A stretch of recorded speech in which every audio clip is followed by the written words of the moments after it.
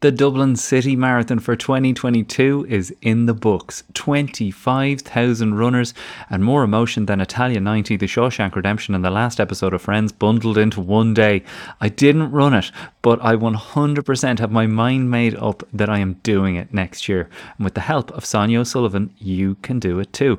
Yep, we are locked in and Sonia is going to coach us and build our whole year of running around the plan to run Dublin in exactly 1 year's time. This is the podcast to follow if you want to get on board and come with us on the road. And now we have our own exclusive Irishman Running Abroad podcast feed. Maybe you're listening to us right there, right now. Find us on your podcast app and you'll get every running episode plus bonus episodes with some very special guests. Today, we're looking back on the 2022 race with another Olympian who ran it, two-time European 400-metre champion David Gillick. After that, Sonia will join me to look back and hear from those of you that ran it. Sonia will also talk about exactly what you need to do next if you ran it and what you need to be doing if your body is to be ready for running any marathon in the coming year. It's a jam-packed episode of An Irishman Running Abroad. Sullivan testing the Portuguese. You know, I like to be fit and healthy, so the best way I know is to just get out there and run. Running was an outlet for me to, I guess, feel good about myself and take out some of the angers that were going on in my life.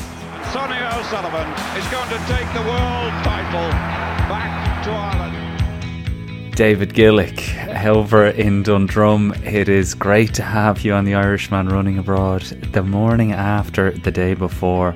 Tell us, first of all, how you're feeling right now in this moment. Oh, look, I'm not going to lie. I'm in bits. I'm literally in bits. Like even last night, you know, you can feel that onslaught of muscular and joint pain. And then I'm not making this up. I virtually crawled up the stairs and then got myself into bed. And you know, when you're so tired and your legs are just, they won't kind of stay still because they're so fatigued. Mm-hmm. And then I woke up this morning pretty early and I couldn't get back to sleep and I was tossing and turning just because it's my joints, it's my knees, it's my ankles, and like places like, you know, my glutes, so the top of my arse essentially, all the way down to my toes are sore. I mean, this is people are going to take a lot of heart from this, David, I'll be honest with you, because there's people that have run it and are going to be in pain and think, I bet David Gillick's not in pain. Sure, that fella did Hell Week and all the rest of it. How does it match up in terms of... Funny. Yeah, people are asking me that, like, where and how does it compare to Hell Week?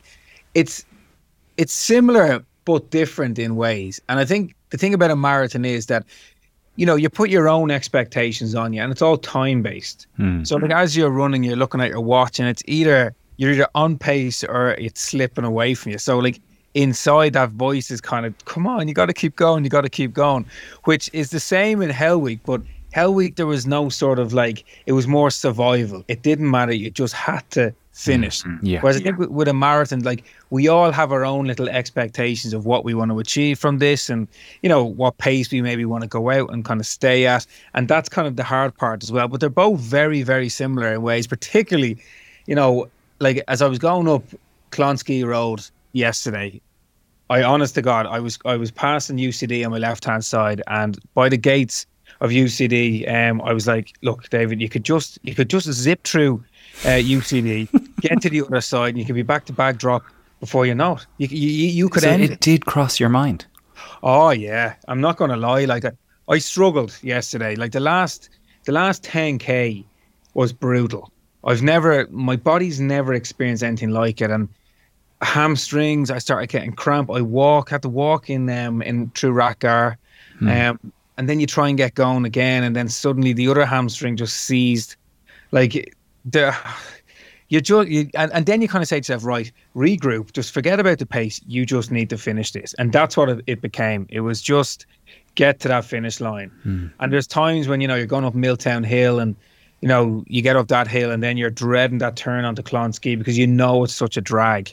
Yeah. And this is where I think the marathon is such, like, yes, it's extremely physical, as we all know, but it's the mental. That last 10K was just, you had to go to the well on a number of occasions. And to be honest with you as well, Charles, like there was people dropping left, right and centre. It was like carnage. It was like a war zone out there. And You know, I think, to be fair, like, it was very warm. The humidity was really high, and I think that probably caught a lot of people out, because cramps. I've never experienced cramps like that, even in all my training. Never. You know. So tell me this, like, I'm looking at your pace here going out, and I'm sure people are analysing and reanalyzing what they did yesterday. Could they have done it faster? Could they have gone slower? Would they have enjoyed it more if they'd done this, that and the other?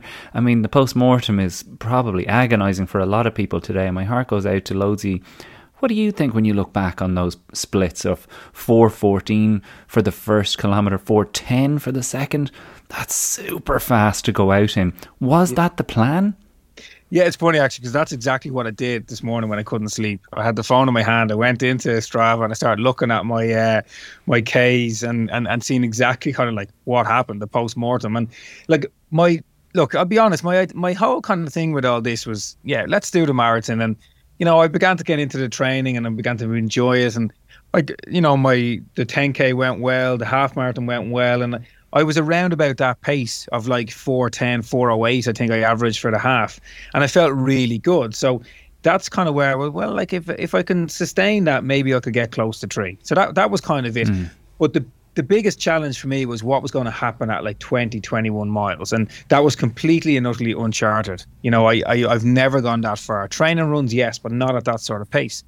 So I kind of was like, right, I'm going to go out at about like 4:14 average, 4:15 average. Right, that's what I tried to do. But I got to be honest, like the first half of the Dublin Marathon was tough, and that caught me by surprise.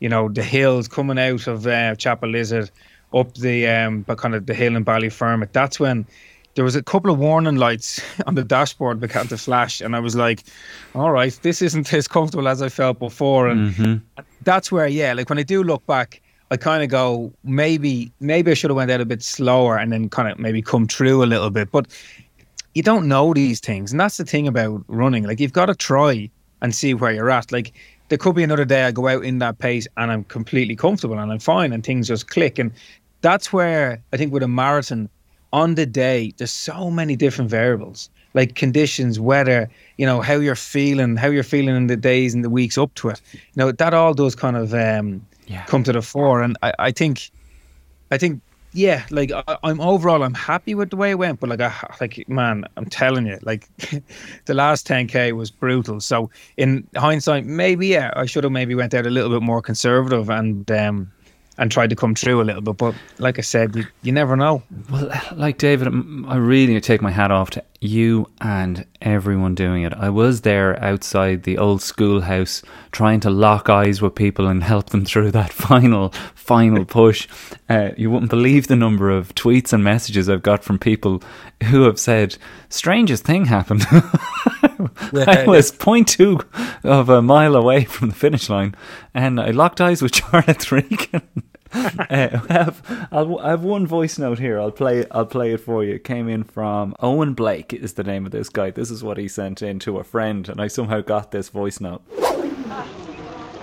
Very funny, dude. I was running, it was probably at about the 40k mark. I stopped to walk in an absolute shape, about to give up. I looked up, obviously it's Jarlath's head shouting at me, screaming me to go again. So I started running again. But it can't be underestimated, David, right? The crowd, like, talk to us a bit about the crowd. Well, like, again, I've never experienced anything like that. And people might think, yeah, but you've ran in stadiums and stuff like that. You know, but when you're running in a sprint event in a stadium, there could be 2 people or there could be 100,000 people. You're very much in the zone and it's over before you know it. Whereas, like, I've gone down and I've watched the Dublin Marathon. The last 2019, my sister did it where I was down in UCD, and, you know, that kind of buzz and the atmosphere, and it's brilliant. But it's a different scenario when you're inside the barriers, you know, when you're on the road. And that's the thing. Like, I came through Castleknock, and at that point feeling good and all that, and literally, like, even as I'm talking to you now, like the hairs on my arms and legs are raising, because it's very hard to describe. It's almost emotional. Okay, like you get that sort of buzz, and it's my hometown, it's my home city, and, you know, I always said if I was to do a marathon, Dublin has to be my first one. And, like, you know, that's all great when you're going well and you get that buzz, and, you know, suddenly you look down at the watch and it's like, whoa, there's 4:10. You know, it just pushes you forward. But when you're struggling, and when people like that Owen kind of described there as well, you lock eyes with people and it could mean the world to you. It could just mean the world, and someone's just kind of going, go on, keep going, and you don't know them, but yet there's that kind of common bond of like they're there to support you and you're in the depths of hell, and that could just be that little pep in your step to get you going again. Listen, like there is no spectator sport like it. I've been saying this to people ever since I was there. When you're roaring at somebody at a football match, they're trying to ignore you. And I wasn't roaring anything negative to anybody going, what are you running for, you piece of shit? You get your shit together. It was more like, I realised, because I've been there a couple of times on a small scale in the half marathons that I've done, that somebody's saying to you, there is more in there. Yeah. You do have more. You don't know what's in there. Saying that kind of thing to somebody, it just, words are so powerful. I mean, I was buzzing coming away from the barriers, because you knew that, one, you were witnessing something extraordinary, and two, that you were actually impacting upon it. Like you say, I'm just so happy that I didn't get a box. Tina said to me, Jarrett, you need to cool it down now. Somebody's going to tell you to feck off. But I'm so happy that it was working for you too. Yeah, no, and you're right, and you describe it very well. And like, even, you know, I was hurting up Clonskeagh Road, and again on the N11, right as I took that left onto the N11, and I got cramp really bad, and there was people just there, and like, you know, just at this point there's no barriers. You're just, they can touch you if they want, you know, and it's just like they're just willing you on, and like it's amazing, because at this point you've got nothing left. Like, they talk about hitting the wall. I've never experienced. I've probably hit a couple of walls now, to be honest, yesterday. But, you know, when you have people there, it's just that encouraging. And it's when they look at you. That's the thing. It's just the power of that, the connection, you know, eye to eye. And you're like, yeah, come on, I can go again. And then you just get the legs moving, and, you know, you just keep kind of tipping away. But I have to say, into like the last 2 mile, you know, was hard as well. That is a long lead into Merrion Square. Like, you just go, where is this finished? Did you ever think, David, that, and I know you're probably not there yet, but like, I've had the view of so many different versions of this story, right? So I've been keeping up with so many different athletes in our Irishman Running Abroad club. People like Aisling Byrne and Rojo, who ran it together, who knew they didn't have the training done, but said, we're treating it as a day out, we're going to run it together, and at 30 kilometres we are going to take a walk break, and we are going to enjoy it. There was part of me that was like, these two have cracked it. These two have fully understood that whatever you've trained for, you need to peel it back and get to your sweet spot so that you can enjoy it.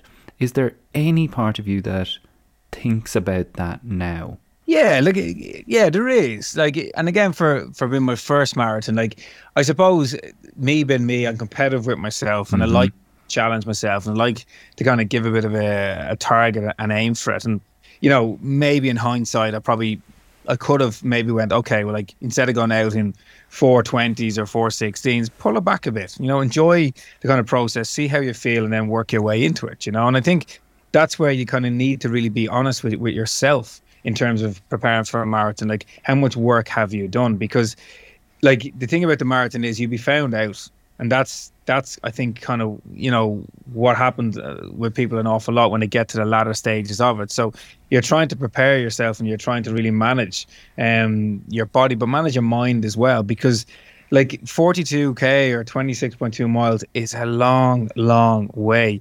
And, you know, whether you've done 10Ks or whether you've done half marathons, the step up is huge. It really is. And that's probably something that I maybe underestimated. So I think, to who you're kind of referring to there, yeah, like, it is that sort of sweet spot of working, enjoying it, but making sure that when you finish that, you're content and you're fulfilled. And I think everyone should be. Like, more credit to everyone that kind of toed the line. Like, it's not an easy thing to do. And even the whole preparation, you know yourself from your own running, is trying to fit it into your life. with your family, your kids, your work. Like, it takes a lot of discipline and a lot of structure and a lot of routine and a lot of support from other people. So, it's all of that. And I got to be honest, like, those were the people that I was thinking when I was trying to get up Roebuck Hill, and the legs was saying, no, come on, David, and there was huge support up there. And again, I'm from kind of Dundrum, Ballantyre and stuff like that. So there was people, and it's amazing when you'd see a face that you recognise. Someone that and you just kind of lock eyes with them, and suddenly you find something, that you don't think you have. But it's that kind of almost like, it's just the unprecedented support that was just out there. It was just phenomenal. And I think it's nice now to reflect on that, because that's where the enjoyment and the fulfillment and everything comes from it. Like, it's such a buzz. I can't describe it enough. Like, it's just so cool. Well, I only got a taste, right? And Sonia did warn me. She said, if you go to it, you're going to be signing up. yeah, but that's it. But the registrations now kick in pretty much this week, so they're trying to get you where it's hot. So they got me. They got me, David. They got me. They got me hook, line, and sinker. We already have the Strava event in the Irishman Running Abroad Strava Club group. Please join up. There's already 100 sign-ups in there. We're going to build the year around this, lads. We're going to build the training with Sonia. She will keep us on track, keep in mind what we need to be doing, so that our bodies are ready for October next year. I think it's the long form, isn't it, David? You do need to have the kind of big picture in mind. When you go back to a year ago, what do you wish you were prehabbing in preparation for this?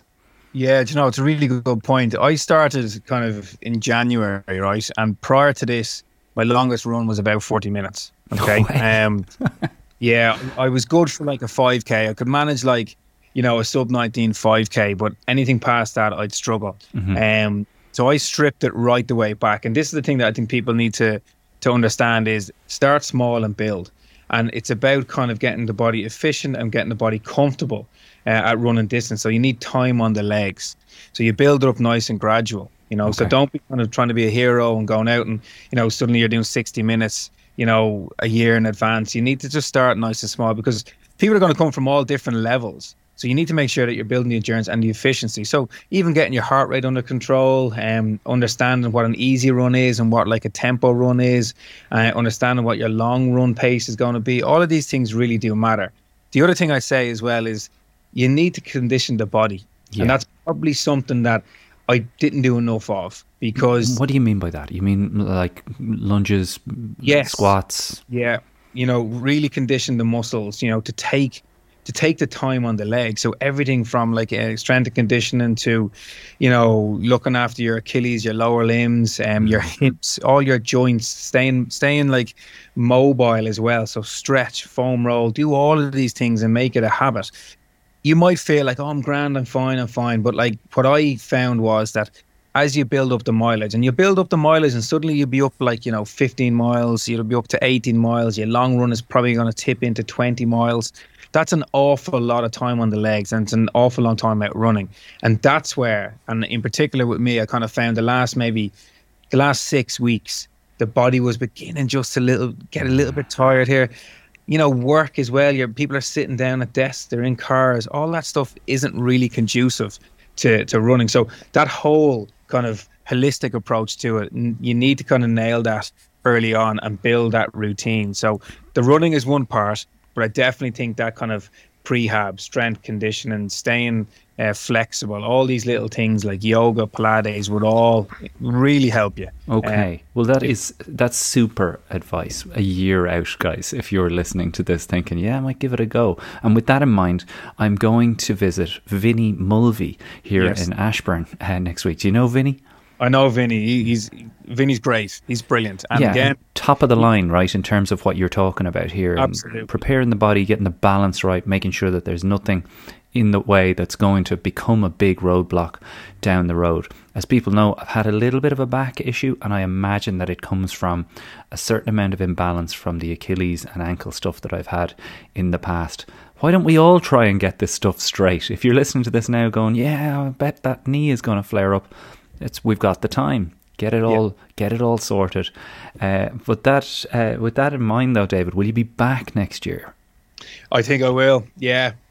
No, like I have to say, like I've loved the whole journey. Like I went through a phase in my life where running was my everything, and then I retired from it, and I kind of I fell out of love for running. I think we talked about this. Yeah, we did, and I think what I've really enjoyed over the last kind of like half a year or guts of a year was having a bit of a structure, having a routine, and having a target, and working towards something. And I think that's the sense of accomplishment when you finish the Dublin Marathon, is that, you know what, you've put everything into it, you've worked really hard, and you've got around it. And I think that's the buzz. And like just the anticipation and working towards something, and even for my own family, my kids, to see me out there doing something like that, you know, that's what kind of fills me with a bit of pride. And yeah, like it's my wife turned around to me the other day and was like, you know, oh, David, you know, I'm not stupid. I know this isn't going to be the only one. But now she's like, oh, she wants to do it. Yeah. So again, you're inspiring people. And no, I'll be back. I'll be back. So I get the impression you did quite a bit of this on your own, on your Todd. Yeah, and actually, is that a mistake? That's a really good point, actually, and something I should have mentioned. I did. I kicked off a lot of this all by myself, and what I found was when the runs got really long, I found it quite hard. Yeah. And I think you definitely need that social element to it. Definitely. Whether it's going out with one other person or going out with a group, do it, because it makes it so much more fun, and the long runs an awful lot easier. Yeah, and I mean, every gang that I saw running, I saw a gang of skeletons up around the Phoenix Park at mile 3. Shout out to those boys. I saw gangs of people, and they all looked like they were having the most enjoyable time. It doesn't strike you as a team event, but perhaps it is. And maybe that's the beauty of our podcast, beginning with the concept of running together while we're apart. Now that we can run together, it'd be great if you can establish which listeners are near you. I know Mick Kinahan up in Louth found that there were a bunch of listeners around the corner from him who he now runs with. Let's try and figure out who's close to you, and let's see if we can get you to gang up together, and then eventually have all of us come together. Would you join our squad, David? Could I put you to the pin of your collar and say, will you be in Sonia's squad for next year? Yeah, of course you can. Yeah, more than happy to jump in, you know, because I think the more kind of groups and the more people you can go out and run with, and the social element, as I touched on, is really important, because it's a long slog. Yeah, I got to admit, it's a long slog, and there's going to be days where you're feeling tired and you're feeling a little bit, you know, I'm not up for it today, but it's that accountability. If you know you have to meet a group of people down the park or wherever, you'd be damn sure you're going to show up, you know, whereas when you're by yourself, you might kind of go, oof, I'll take a little rest day. And that's really important. And I think it's that encouragement as well. When you've people who are maybe new to it, if you've got people who have ran a couple of marathons, you know, that's where it all kind of comes together. And that's what you need. And I found that this year, I was doing a bit of work with the lads out of Tala AC. They're called the Sandbaggers, and they're a great bunch of lads. You're talking about lads, you know, 20 years older than me, but they're brilliant, absolutely brilliant. And, you know, I wouldn't have been able to do all the long runs if I didn't have their support and help and advice and just general crack, you know. That's what you want. Let me give a couple of quick shout outs here to people who've been in touch. Andrew Lynch, Colm Casey, Michael Lysett and Owen Lynch were running and raised funds for the Curlew conservation efforts for Birdwatch Ireland. Fair play to you, lads. Dara Rowe was in touch. He says Wilma Rowe ran her first marathon. Huge well done to her and the Navan Athletics Club for their slow run crew. This is it. The slow run crew is what you need. This group represent all that is good about marathon running, Dara says. I spotted Jarlath in the crowd on the run to the finish and got a great lift from it. The support was off the scale. Niamh O'Grady, I ran my first ever marathon. Fair play to you, Niamh. Let's just say I'm middle-aged. I loved every minute except for maybe miles 19 to 22. I have to ask you about those, David. Support was unreal the whole way around. Definitely going to be doing it again next year and smash my first time effort. Dominic Manning says that he ran beside Caroline Manning for her first marathon. My third, he says. She broke 6 hours, and more importantly, we raised €1,300 for mental health in Ireland, and I was thrilled. Fair play to Dominic and Caroline. Were you raising money for someone, David? Was there a charity involved in your own run? Yeah, there was. I was doing it for friends of the Coombe Hospital in Dublin. So I helped raise money for friends of the Coombe throughout Hell Week, and I kept that going then for the marathon. So it's a charity that's close to myself, and my wife, and our hearts. So like, just a nice way to kind of give back. And that's the beauty of doing a marathon. You can raise money for lots of things that mean something very personal, and that's what you draw on, particularly in the last bit when it's really tough. That's it goes back to why you're doing this, who you're doing it for, and that can be a great motivating factor as well. Okay, final question about the miles 19 to 22. Is there those are kind of legendary tough miles in this particular marathon? Is there any way of preparing for it, or is it just like Hell Week? You just gotta live it. You gotta live it, but you have to be prepared that you're gonna hurt. Everyone's gonna hurt, and generally in the marathon, as someone said to me, there's two halves to a marathon. There's 32.2k and then 10k.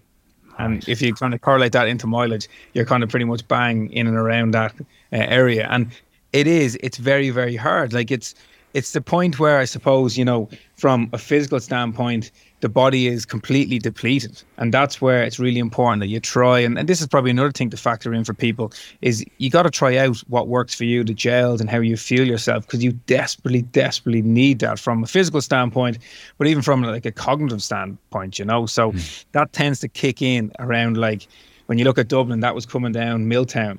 And lo and behold, there's a hill in Milltown. So you know what I mean? You're kind of at that point now, I got to get up this hill. And it's tough because then you're into Clonskea all the way up, like 20 mile, 21 mile. And it's a tough part of the course. And where that hits you is when the body is completely like, you're on fumes by this stage. So you got to be prepared that like you're going to hurt. And don't underestimate that as well. But you got to persevere. And that's where it comes down from, whether it's Hell Week or whether it's doing a marathon. Very, very similar. And for me, that's where Charlotte and the kids were in Milltown. And that kind of was like, right, I got through Terenure and I was tired. I'm not going to lie. Like I was beginning to really kind of feel it there. And I had one of my buddies, I had him on a bike and every 5 mile, including then we kind of put in 18 mile as well. He was meeting me to give me a gel and stuff, Yeah. So he broke it down for me. And then once I got past him, I was like, right, Charlotte and the kids are going to be in Milltown. Work to that. And you break it down in your head into little bits. And I think that's really, really important. But make no mistake, that's where it really kicks in. That's where it really absolutely kicks in. Well, listen, David, thank you so much for coming on here. In the second half of the show, we're going to bring in Sonia and we're going to hear from your voices, more of you that have run Dublin this Sunday, with a view to figuring out how we can do it next year. Sonia's going to give us a bit of advice along the lines of what David was saying about getting ahead of the preparation. I'm definitely going to be very focused on conditioning my body to let it know what's coming. But what about afterwards, David? Have you any tip for anybody in terms of what you're doing for your recovery that's helping? Oh, well, right now, I'm literally sitting on the couch. My legs are aching. I'm sore all over my body. So, no, I might go for a swim just to try and get the legs, the weight off the legs. But no, to be honest with you, I'm just going to take it easy for maybe the next kind of 2 weeks or so, and then see where I'm at. So maybe kind of get into a couple of recovery light jogs towards the end of this week. But I'll be definitely getting the calories in. I'm going to eat the house down now next couple of days, and just try and enjoy it. Like I've nothing now that I'm overly preparing for. So we'll reevaluate it. But I'm going to definitely just chill out for a little bit and get a good massage as well. I'd love next year to see a bit of an after party myself. I felt a little bit like Andy Tracy, our team manager, flew in from England, and he did feel a little bit like, well, where's the party at after this? It is kind of beautiful in the way that Dublin expects you to submerge into the pubs around the neighbouring streets. But maybe we'll have a look at that, a bit of a get together or a spot. The weather was just astonishing. It probably felt more like an opportunity missed because of the weather, but at the same time, I don't think bookies would have taken a bet in terms of the weather that you got for it. It just seemed perfect. But as you say, a little bit on the warm side, so I'd imagine you'll need to hydrate a fair bit today, David. Well, Gerald, even on that, I was surprised at how dehydrated I was after it. Yeah. That's another thing that kind of caught me by surprise. And even when I went onto my Strava, humidity was at 95%. Yeah, nuts. Which is ridiculously high. And even when we were running up through Stoney Batter, which is 2.5 miles, the first water kind of water station, people were even saying, God, you know, it's humid and we're sweating an awful lot. So things like that can kind of just happen on the day, you know. And but I do agree with you. I think a good pasta party afterwards would be great fun, you know. Get people together, just have a bit of a wind down, you know. Yeah, why not? Well, I'll get working on that too. David Gillick, always a pleasure to have you on. We look forward to having you back again soon. And stick around, guys, for the second half of the chat when Sonia joins me and we get to hear your voices.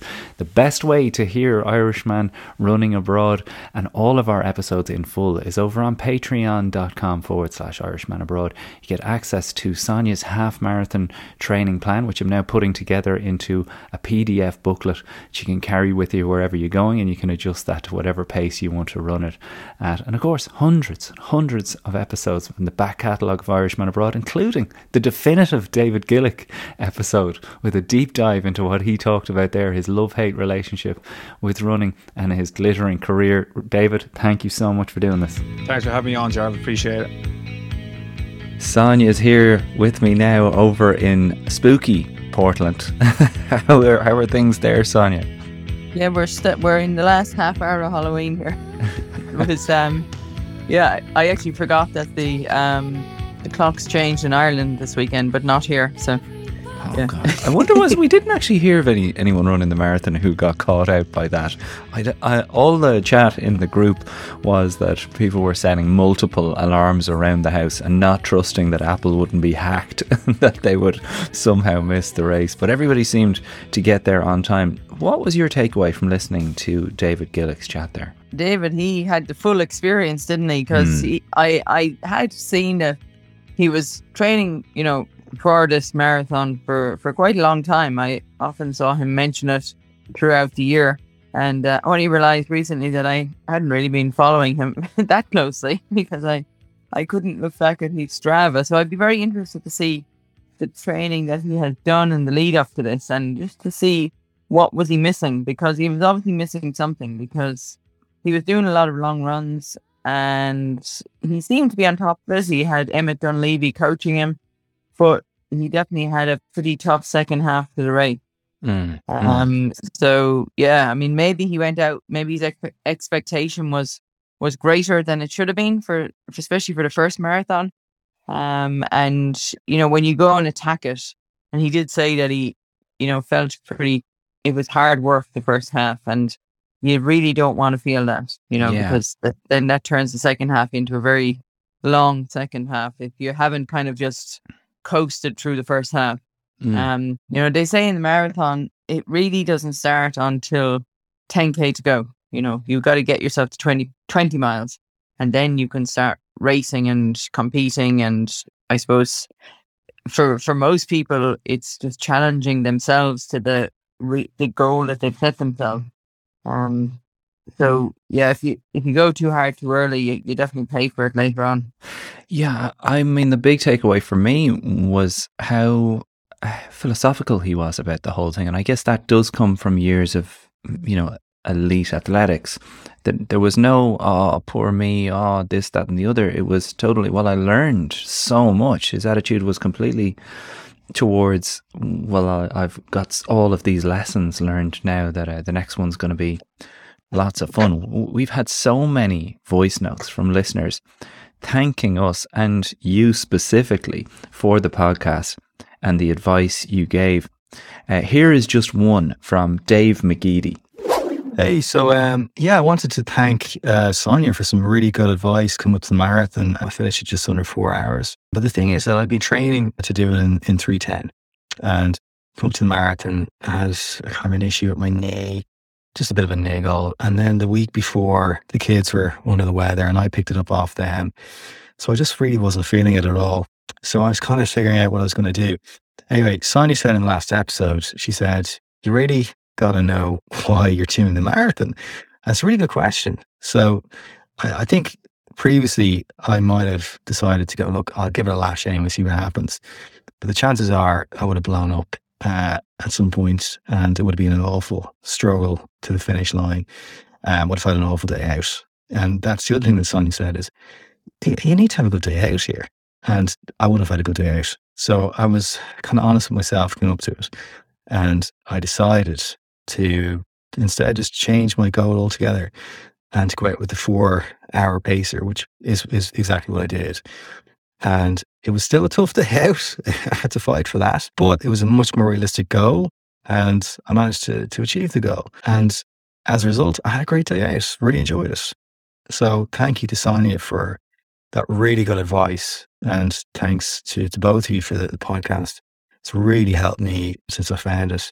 It's been invaluable for all my training, so thank you so much. What a lovely voice note to get, Sonia, but really that piece of advice is just so invaluable. We talked about it with David even there, just peeling it back and recognizing why you're doing it. Yeah, I mean, it's great to hear, the people when they listen to you, like when they kind of, I suppose, say it back to you, then it makes more sense. Like when I think sometimes when you say things, you don't really know who's listening, or is it going in, being understood by people, because there's certain things they don't often get understood, and they can get lost in translation of I suppose things that come naturally to me. And I think I've kind of experienced this myself in the past week or so, because I took on a couple of different things where I went to back to a swimming group, so the Nike Swim Club, and the guy comes out with the whiteboard and he's got all the swim stuff on the board, and they speak another language, the swimmers. What the hell is he on about? And it's like, you just kind of, there's not, because it's all happening so quickly, there's not enough time to ask questions. Sometimes you just have to kind of just go for it and hope for the best. And I'm sure that's what it's like for people when they're doing crack sessions sometimes. If somebody is saying to them to go certain paces, the recoveries, stride, drills, it's just another language. And I think when you understand it so well, you don't understand how other people may not understand it. And it is like speaking a foreign language. Yeah. So I think the best thing to do in that case, and is what I've done, is that you speak to the coach or whoever, knows what they're talking about afterwards. And then you try, even if you pick up one or two little things for the next session, it just makes it that little bit easier and you can relax a bit more. Yeah. And I think you have to, the coach said to me last week, he said, if you need to take a time out, just take a time out. And then, you just complete as much of the session as you can. Like, you don't quit and walk away, but you do as much as you can, and then you build on it every week. So you're always kind of improving a little bit as you go, because, no matter what sport or activity you do, there's going to be people in it who are pretty good at it, and it's second nature to them. And, for me, swimming is, it's a bit of a challenge. Yeah, so you've started this. Like, I should give a quick shout out to Dave's wife, Laura Murphy, who also completed the marathon, having only started running in January 2021, which is insane, Laura. Congratulations. That gives us all hope. And I think your journey with swimming now and taking on this is like, maybe it does help you as a coach kind of understand the breakdown and, as you say, the amount of people that are, or it kind of brings you back to that newbie feel that so many people had in relation to this. Ciara Cullen, for example, absolutely her first ever marathon, and glued to the podcast every week to hear what you would say. Let's hear from Ciara now. I did it. I cannot believe it. Oh, just thanks so much everyone for the support. First marathon, it feels amazing, and I am 100% gonna do it again. Just so chuffed with the support from everybody, and my day was just perfect. I ran to feel and sprinted the last part. So incredibly happy. Congrats to everybody who did it and to all the supporters. As I said to Gareth, I was meant to meet you guys and can't wait to run with you again. Thank you. Bye. Congratulations, Ciara. She mentions what's been kind of the theme of this episode so far is the community, right? The community side of this, and even you with the swimming. it's being in the group there, which on the one hand gives you the sense that you can't stop the thing and ask people what's going on. But do you find it with the swimming as well that we can make this task much easier by doing it with a group? Oh, absolutely. Yeah. I mean, for me, being in the swimming pool, there's no way I would be able to stay in there for an hour by myself. But when you're with people and they break it down, and it just becomes a bit of a game. And then also, I think because you're trying to keep up and you're so focused on not losing touch with what's going on, you're not paying attention to the clock, and you're not looking and saying, "Oh, how long more to go here?" You just kind of, somehow the time goes by pretty quick. And I think that's probably what happens. It definitely happens when people meet up to run with other people. I think there's always the extra bit of energy and adrenaline when you agree to meet some people to run. You get up for it, I think. Back then, kind of, just toddling out the door by yourself and, I must go for my run. I think there's definitely a great energy about going to meet people and the boost that it gives you, whether it's, training, going for a race, going for a park run.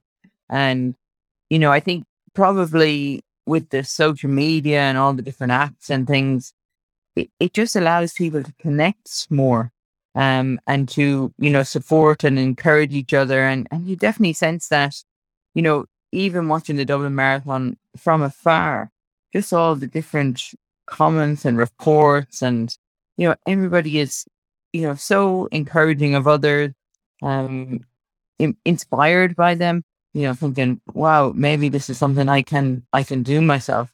And, probably having everybody back together in Dublin for the first time in, I think, 3 years. Yeah. I'm sure that made it even greater for the people competing and running, and also for those watching and supporting on the sidelines, because there was so much about, the encouragement and the support all around the course.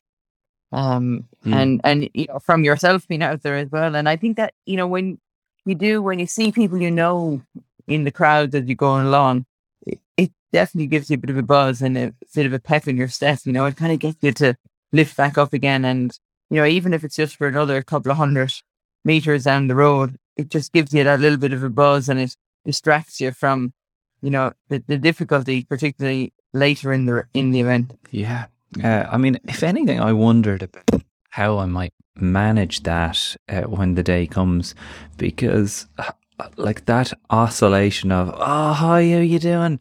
And having to high five everybody, as Laura Hobbins mentioned to me. Shout out to Laura Hobbins and Neil Fusco, who both ran incredible races. That high fiving people all the time must take something from the tank, right? That there's obviously a limit to how many high fives you can give around the course. It sounds absurd to be saying this, but is that a consideration sometimes, that like some people would wink at me and I was like, that's proper pro shit right there. They wouldn't go thumbs up, like, I need the energy. Blink one eye. Did you get a few nods, did you? I did. I got a few death stares as well, it has to be said. As well. I wanted to ask you, Sonia, about where people are right now, right? We're releasing this on the Tuesday after the Sunday marathon. Now, people will be going, oh, I'm taking it easy. And the amount of voice notes that we've had from people going, oh, cake all week and pints and chips. What is maybe give us the top 3 things that people should really be thinking about this week to get the body recovered as best as they can? Well, I think from an active point of view, the main thing is to keep moving. It's very tempting to just kind of sit down and go, I'm just having a rest here. And I'm not putting one foot in front of the other. I'm just going to really just sit down and enjoy this now. I've earned it. And you can do that to a certain degree, but, everybody still needs to keep moving. And you can take yourself down from being, training for a marathon to, I'm just going to do a normal level of activity here and now. And so I think, walking is good. If there's any way, anyone is, I think, sometimes you just need to, I suppose, do something. it doesn't do you good to stop and do nothing. So even like to make the effort to go to the swimming pool, as kind of awful or as it might seem, or it might be the last place you want to go in November, it would be the best thing for people to go into the swimming pool, either go for a swim, go for aqua jogging, just to get Keep things moving. Yeah. And it doesn't have to be for a very long time. You'd be amazed at how good you would feel after doing something like that, because it just kind of, there's no weight bearing involved, and it's just a little bit of exercise, because there's only so much eating and drinking you can do. And then you need to kind of get the kind of good vibes feeling again. And I mean, some people will be straight back into it and they'll have no problem with that. But for many people, it's like, oh, I just got to like let it all hang out here now and just do nothing. But I think for, to start back up again and be looking forward to maybe the next event, you definitely need to kind of have a downtime, and you have to manage it. And you don't have to do this huge amounts of activity. It's just, you just got to think of it as, this is a recovery tool. This is something that's good for me. The marathon training was really good for me. The marathon was great. You get a great feeling for doing it, but it's probably not that good for you to run a marathon. Like it really, the wear and tear, and it just takes a lot out of people. It affects everything from your muscles, your tendons, your bones, like your whole body system is just wiped out after doing a marathon. It really is. Like, you totally feel drained, and you have to rebuild that whole everything back up again, and you have to do it slowly. Okay, so that's the movement, that's the activity side of it. Now, there will be people, let's be honest, and this is just facts. There's going to be people quite sad. There's actually there can be the sadness of loss that the event is gone. There can also be the sadness that you can't really tell anybody about. Everyone's clapping you on the back. You did the marathon, well done. But it went all wrong. It wasn't how you wanted it to go. And you're kind of living in that misery on your own. What mentally would you do in that situation? Because you've obviously seen both sides of that coin. Yeah, that's really difficult when, because there's definitely a sense around the place now that, everybody is great when they finish a marathon. But some people, they don't feel so great, and they think, that just wasn't what I wanted. It wasn't what I expected. I thought I would do so much better than this. So you kind of have a negative feeling, a negative vibe about it. So then you don't really want to talk about it, even though sometimes you need to do that. So for someone like that, the best thing is probably to find someone that you can go for a walk with. Maybe in a few days' time, you can go for a jog with, and you just kind of put it into perspective. And you think, well, it's not the end of the world. Yeah, the chances of having a bad one, there's a good chance that a certain percentage of people who run the marathon are not going to feel as good as they'd like to after. And then you have to figure out, okay, well, do I want to do this again? And how am I going to manage to do it better? And that's one of the things that David said as well. He was saying that, when you do a marathon, when you train for it, when you line up, everybody starts their watch, and you're all focused on the time and the pace. Even if you don't really want to be, you still are. Everybody has some kind of time target or goal in mind that they're focused on, and it affects how you feel when you're going around. And I don't think that was always the case. I'm sure when marathons first started, people just lined up. They probably didn't all have stopwatches. And they just saw the time when they crossed the finish line, and so they didn't know what was going on throughout the race. Yeah, it was a surprise. Look how fast I finished. And you often hear of even elite runners who are out there competing to win the races. Oftentimes they won't even wear a watch, or they won't pay attention to the watch as they're going along, and they're trying to really focus in on how they feel. So I think that's important afterwards, is that you focus in on how you feel. And how you kind of recover from that and get yourself back feeling good again. And it's not all about, getting all serious and back in the routine and everything again, but this is just for, to make it easier for you when you do restart back in the regular running routine again, because everybody will want to do that again. Because you feel worse from doing nothing than you do from doing something a lot of the time. And so you just need to kind of, and stretching is probably a good thing to do.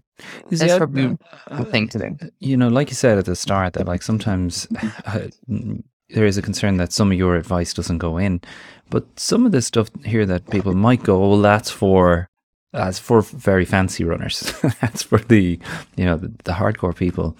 But I think the advice that you've just given there is directed specifically, or maybe not, or should resonate an awful lot with those that ran it in what are regarded as slower times. Because if you're somebody who, let's talk about Ronan and Rojo and Aisling Byrne here, who did it in their own time, at their own pace, took their walking break at 30 kilometers, kind of felt guilty in some ways that they hadn't committed the training that others had. There can be the impetus or the idea that, and now we rest forever.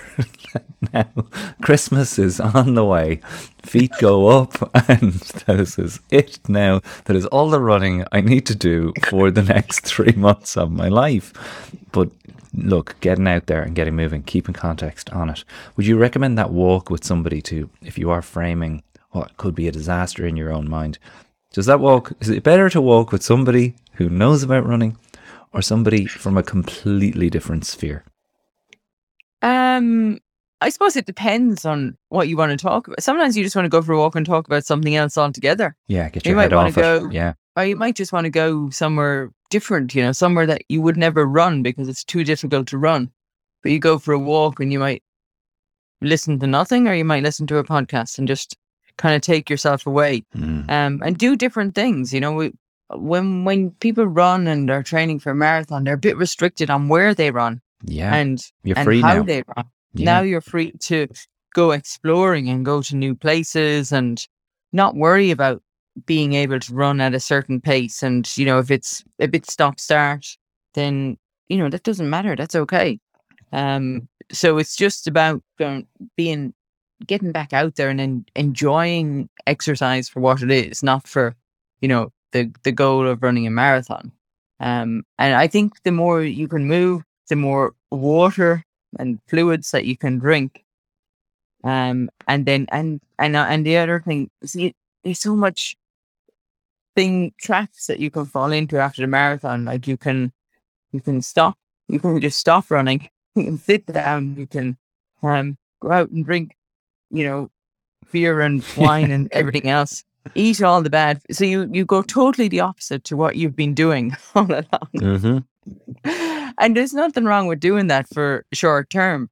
But I think the longer you kind of fall into that trap, then the harder it is to get out of it. And because you just relax, you're kind of you're aware of everything while you're getting ready for the marathon. And particularly that last week into the marathon, you're aware of everything that you eat and drink and sleep and do, that all of a sudden you kind of think, I just need a break from this, because it's just so much thinking. Yeah, and look, sometimes you may need that break. Like I definitely feel like after Lauren, I didn't take enough time, probably because of how it didn't go to plan. If you're just tuning in and you're new to the podcast, we did this half marathon challenge, which culminated in the Antrim Coast half marathon. Didn't go great for me. You can go back and listen to the carnage in the following episodes afterwards. There's a lot of soul searching that goes on afterwards, and getting back on the horse was a big thing. I probably went back on the horse a bit too soon. Didn't get the rest mentally that I needed. That you do need that break to be sufficient. But like you say, son, you need to get back into some sort of running routine, and maybe the park run is the way to go there. Some way down the road. It's already set up for you. It's so community based. And of course, we do a meetup run for the group every month. If you'd like to submit your local park run, as one that we could all meet at, just email irishmanabroadpodcast@gmail.com. So with David there, I asked him that question. What would you, if you could go back in the DeLorean to a year before this marathon, what would you have started preparing your body for? What is the prehabilitation that you would recommend? He talked about conditioning and getting the legs prepared for being on top of them for so long. Is that something that we can look at now that we've kind of decided, Sonia, that we will run, or that I will run 2023 in Dublin, not you. I'll run 2023 in Dublin, and we'll build the year of the podcast around this idea. What can we start right now thinking about or preparing our body for? Yeah, I mean, we have to prepare for, loading up the amount of miles that you'll be doing, but then also to look at ways of, if you can't run a lot without getting injured, other ways of maintaining fitness and doing load. And like he said, going to the gym and doing exercises in the gym that can help you. Mm-hmm. A bit like Shane Lowry, he's in there doing some gym exercises. And as you said, it's doing it doesn't look like much, but it's doing something. It's doing a lot. And so I think it's key to get, you don't have to spend hours in the gym and you don't have to do loads, but I think to have some kind of a gym program that you can fall back on throughout the year, so that if you're having a rest day from running, that there's something else you can do. You're not just having a day off. You're actually doing something else that's helping you to be a better runner, and not just, feeling bad that you're not going for a run. Yeah. And you're just kind of taking a day off, but it's not a productive day off. Well, I'm really looking forward to next week's episode, where we're going to bring in Vinny Mulvey, who's been mentioned a couple of times. Vinny Mulvey here in Ashburn. VinnyMulveyFitness.com is the place to go to look him up. He's obviously quite a well-established runner himself in his own day, and he's worked with some of the top teams in the country. David has gone to him. Sonia's obviously gone to him. Well, I'm going to go and pay him a visit next week and let you guys hear what he says. I mean, if ever there's somebody that's going to foresee problems down the road for me going on this road to a marathon, it's going to be Vinny, right? He will recognize the imbalances, the weaknesses, and what I'm hoping, Sonia, is that he will tell me what kind of conditioning I need to do to build up those things. Am I right in assuming that's what we're about to do? Well, he'll definitely be someone who will have a good idea of all that stuff. He's an experienced runner himself. And a great physical therapist. So I think when you have that combination, then they can see where you're at. They understand what level of running you're doing, and they can help to implement, strength and conditioning in line with running, so that we can kind of make a more rounded program for you, and that you get a feel for the gym and what you can do in there. Yeah. What's going to make you stronger. And that's what you can do a lot in the build-up before you start doing, like, say, a 12-week program heading in for the marathon. A lot of people start training for the marathon way too far out. Like, there's some people probably starting this week for next Dublin Marathon. They'll be ready way too soon. And then you just get bored with it all and you get tired of it all. And then you're just forcing yourself a lot of the time. Yeah. Well, let me give you a little update here on my own injury situation, because this is quite a funny story that was not funny up until yesterday. Struggling for about 2 weeks after a hard session at Dunboyne Athletic Club, my new athletic club. Shout out to everybody in Dunboyne, including Johnny, who ran it Dublin on Sunday. So I finished that session, and I mentioned last week that the back seized up directly afterwards. And on a recovery run the next day, things were not good. A pain I'd never felt in my life, shooting up the back. It seemed to be getting worse every time I placed weight on my right foot. I mean, Sonia, it was real alarm bell stuff, because it wasn't getting better. I mean, literally, I'd taken 10 days off. I mean, you must know that feeling where you're like, this should be getting better after 10 days rest, like properly trying to rest this thing. Your head spins, doesn't it, when there's no improvement here. Guess guess what happened next. Like, I'll give you 10 guesses as to what happens next. Go for it. Oh my gosh, you fell or something. And then you got up and you were magically fixed. How did you get this close to the right answer? I do not believe it. It's like the episode of The Simpsons where Homer was pushing people over a bin to fix their backs. I went to Tato Park on Halloween. Shout out to Tato Park and all the long-suffering staff there who were out in the rain on Halloween. Mikey does not want to go on the Cuchulainn wooden roller coaster. Neither did I, to be totally honest, but I told him it would be good for him to face his fears. Myself and Tina jumped on the thing, and it does lash you around the place. Like, let's be honest, you've been on it, Sonia. You've been on that yoke, have you?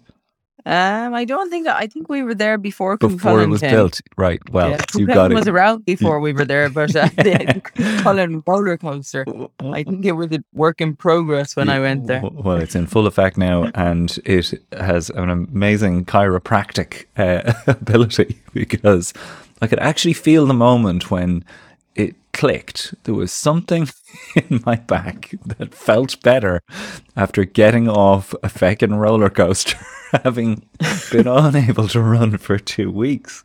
Now, we'll talk to Vinnie Mulvey about whether this is therapeutic practice or not, but He will know because he's close to Tato Park. So Yes, yeah. if it's happened before, I'm sure he's heard of it. He's prescribing roller coasters to people with back problems.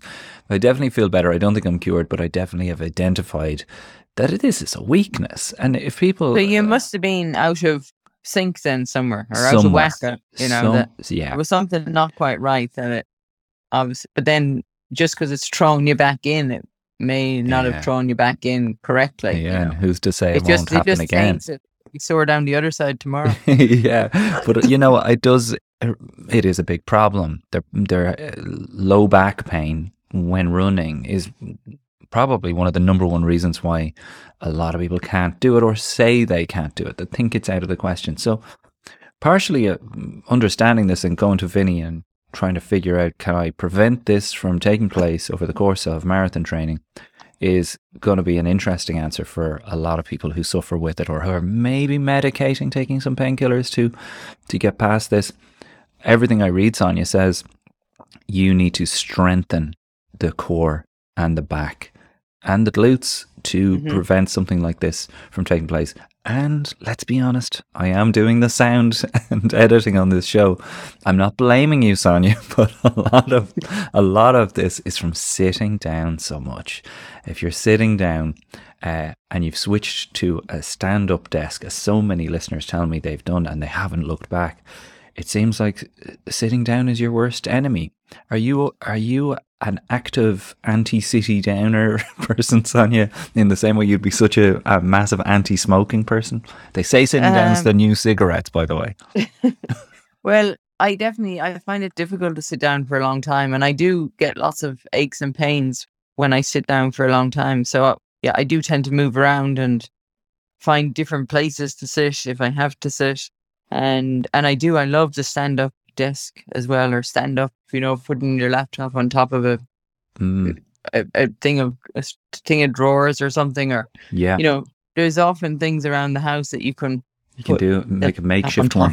Yeah, you can get a stack of books and put it up there, because even sometimes they say when you're sitting, the height or the level of where the screen is and which way your head is, your neck is bent on. Sometimes if you just a few books underneath it can help a lot. I'm actively straightening my back as you say that. You'll notice a change in my voice right now. But these stand-up desks not cheap. Let's be honest. I was looking at $450 for a stand-up desk, but there's also a little motor in them now, so they'll go up and down. Someone else, I think it might have been Laura Hobbins again, that was saying you want one that will adjust, because it isn't just about standing, because apparently you can do yourself damage through standing too long, that you need to switch from one to the other. If you are someone with experience in this area and are saying, Jar, you're talking out your hoop, please get in touch. irishmanabroadpodcast@gmail.com. Sonia, so what are your plans for this week? You're obviously back there with the union, with the elite athletes, and getting back into the swing of things. You had Sophie down for the visit, or did you go to visit Sophie this weekend? No, she came to visit me, actually. I think she wanted a change from Seattle. So she was more than happy to come down to Portland for the weekend, which was really nice. She came after running at the Pac-12 cross country on Friday. They were in California. And so then they met up with the team Saturday and they did a gym session. And then she was free for the weekend. She could just run wherever she wanted to. So she came to Portland and we planned to go to this nice trail for a run in a place called Washougal, which is actually in Washington State across the bridge. And there happened to be a fun run on for Halloween. Very nice. The Scary Run. Brilliant. Mother and daughter out for the run, the 10K. Oh my God. It was so funny. I mean, there were so many people dressed up. There was a 5K, a 10K, and a half marathon. And there was people in all sorts. There were so many dinosaurs around the place. All in, those inflatable dinosaurs. There was so many. They were everywhere. And yeah, people went to great lengths to get dressed up. And even the race organizers, it was the most fun race. It was really good fun. They had like funny signs all around the place. And then you went through the spooky forest. And there was people like lying on the ground acting like they were dead. There was someone wearing a red shirt and there was someone else like pretending to be stabbing them. Oh my God. It was like a grim reaper in the woods with a very sharp looking thing. Made you run a bit faster. This is taking marshalling to a new level. Oh yeah. I mean, the marshals, they worked hard to get their costumes down. It was unbelievable. Fantastic. It was great fun. So we enjoyed that. And it was funny in that race, there was a bit of out and back in certain sections.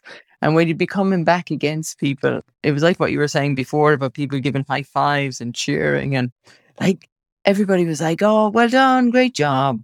They're all so encouraging. And it's actually kind of hard to continually talk to people like that, because then you have to give the greeting back as well. Yes. Yeah. And, when you're trying to run at a steady pace, you lose that concentration. So for me, definitely, if I, for some reason, happen to be running the marathon, which next year, I wouldn't be winking. someone who, I'd be winking and nodding. I wouldn't be the high fiving and it goes. It can definitely distract you. Or from maybe what you're doing. maybe It makes what you're doing twice as hard. Maybe we need to incorporate it into the training. Maybe we need to have part of the track session is kids high five along the side of the track. It's never been done. Who knows? It may be on the cards. One thing is for sure, I am going to the London Marathon in April 2023. So if you are doing that, get in touch. We're going to establish a little training group for that as well. But the event is set up in our Strava running club for Dublin 2023. If you plan on running it, we're going to try and put together a squad just like we did for Antrim and really give this a crack. It obviously is a while away. As Sonia said, we don't want to start into this too soon, but definitely we're going to try and get ahead of it. Like David Gillick said, get that conditioning going early on so that is there to build on. And maybe after the Vinnie Mulvey episode next week, we'll talk about building that conditioning day that you mentioned, Sonia, that thing that we'll have as our bedrock for the year to come. As always, Sonia, it's such a pleasure. Thanks so much for doing this and taking time out to do it. I know it's late there for you. The sun is coming up in the window here for me. It is. It's pretty late, but before we go, I just want to give a shout out to a few people here because there were so many people who competed and, encouraged each other throughout our group particularly. And, I suppose all the Strava people, friends and people that we follow on there. So I do Ruben Whelan, he ran 2:59.59. He just dipped under that 3 hours. There must have been a big lean at the finish there. Paddy Doyle got around in just over 4 hours. Michael Kelly, 3:39. Terence Shanley, I think, or Shanley, 2:38. Andy Golding, 2:38. And then I was alerted to a girl off on a different tangent altogether, Becky Woods, who is the Irish Olympic distance triathlon champion. She was in Utah on the weekend at the 70.3, which is half Ironman World Championships. And she finished 34th overall for women. Wow. And second in her age category. So well done to Becky, because I'm sure it was quite difficult there. It would be hilly terrain and no doubt a little bit of altitude as well. Yeah, I got a couple of shout outs here from while we're at it. Sarah Murphy got in, got it in just under 5 hours. Fair play to you, Sarah. David Last, another big listener to the show, he's a brilliant fitness guy as well. He got around there, not a bother on him. I mean, made it look easy. Derry McVeigh, shout out to Derry. I wanted to give a shout out to Neve Ui, I think her name is spelled U-I Fada. I have never heard of that second name in all my life. She said, what a day, Irish Life Dublin Marathon. Some experience to have, my first step marathon under my belt. She said, I know Jarlath is going to give me a shout out for this. She says she also spotted Niall Quinn out there around Paul's cheering Bridge. On, really? Niall Quinn giving his socks, shaking the... Fresh from graduating from DCU last week, I saw. A history degree he did. Listen, and we can't forget Trevor Cummins, who was very close to his personal best. Around 2:37, I think he ran. And Elaine De Courcy also went out there and had a great run. She sent me a lovely email over the weekend telling me how she was looking forward to it, even though she'd had a bit of a tough year, but she felt that was going to be good for her to get out and run, and she was happy with her result afterwards. So well done, Elaine. Yeah, well done, Elaine, indeed. Leo McCanna, my cousin, beat my other cousin, Dean Regan, by 30 seconds, and he will never let him forget that for the rest of his life. It's so funny the way these tiny things can matter. Nigel Place got in touch to say, I ran Dublin today, and as I ran in, you looked me dead in the eyes and said, you have got this. I believed you. He said it was Mr. Miyagi-esque. The support at the Dublin City Marathon is amazing and makes it such a special day. Amen to that, Nigel. And I'll be the other side of the barriers next week. And final shout out to Seamus McAteer, to Neil Fusco again, who ran the most ridiculous negative split I've ever seen and has been such a great supporter to this show. Paula Bradshaw, mentioned Dave McGeady, Owen Blake and Ciara Cullen. Again, Aisling and Rojo. We could keep going, Sonia, because there's literally so many There's so people. many. I mean, I couldn't believe how many people ran the marathon. You know, because we didn't really talk about the people who were going to run it. And it's kind of nice too, I suppose, to be surprised by so many people who went out there and did it. We know they can do it. And hopefully we will make it even better experience for them next year with a plan of action that will hopefully give them lots of advice, encouragement. And for now, just wish everybody the best recovery and, you know, enjoy it. You can enjoy normal daily exercise without any big focus or, you know, I suppose target to be aiming for. No 100%. restriction.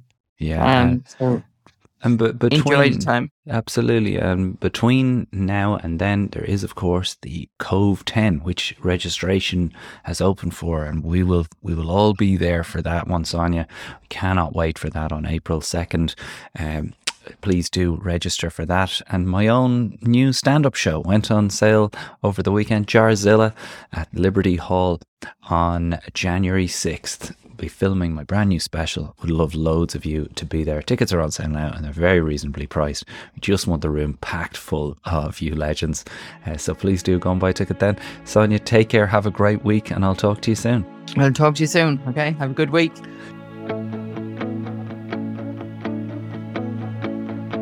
What a great experience today. Dublin is just amazing. The support is amazing. There's no place I'd rather be. Absolutely. Thanks to everybody in this group. It's a great community of runners and I really appreciate it. And thanks, Jarlath, and getting out supporting and bringing this group together. Absolutely amazing. And thanks a million. I feel great. I'm still buzzing. I think it was all the sugar. Area Jar, Neil here. Still buzzing, but very close to crashing after a phenomenal day. Just the best experience. So much better than every other race I've done. Absolutely over the moon, and just the high fives all the way. It's just best experience. Couldn't recommend enough to anyone. Right, back to the kids' version. God help me. Hey Jar, Sonia and all the group, thanks so much for all the support today. It meant the world to me. Sorry, that's my husband in the background having his post-marathon shower. He did 3:14 today, allergic to him, but all the support around the route was brilliant. I was giving out high fives to Beat the Band. I was just delighted to be there and thrilled that it's done and dusted now and out for pints. Morning, Charles and Sonia. So enjoyed yesterday. It was really great experience. The atmosphere in Dublin, the people in Dublin were so great. They're so happy to have my charity. Well, the bouquet. They're very happy. Emotional times that I got there and I enjoyed it. Thanks for everybody in the support. All they picked their signs and shouting and everybody.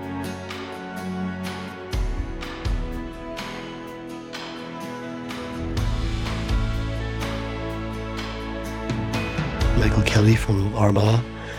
Got around it today. A marathon debut at the ripe old age of 47. Yeah, it was just a fantastic experience. But, you know, aside from the individual sort of achievements, I think just the whole collective community experience was just such a deadly buzz. You know, it was just such an honour and a privilege to take part. I'd heard a lot about the crowds that would be out there, the atmosphere that would be out there in Dublin, the buzz and the excitement and the enthusiasm and the passion was just unreal. I mean, we were treated like almost like Olympic athletes. We got the Sonia treatment. Thank you to you and Sonia for the podcast and for creating a wonderful community that we all have and we all share. One thing I have certainly learned from the marathon this year is to get a t-shirt with your name printed on it, because it seems like Ronan's famous. He gets shout outs every 2 minutes. Tip of the week there. Yeah, it's really good. And you know what, it really does give you a lift. See, here go on, Ronan. Thank you. I'm not even running, I'm walking now. We're taking a little break here. But I have to say, like, it just gives you such a lift. And I don't know, I'm feeling good. Yeah, so over and out.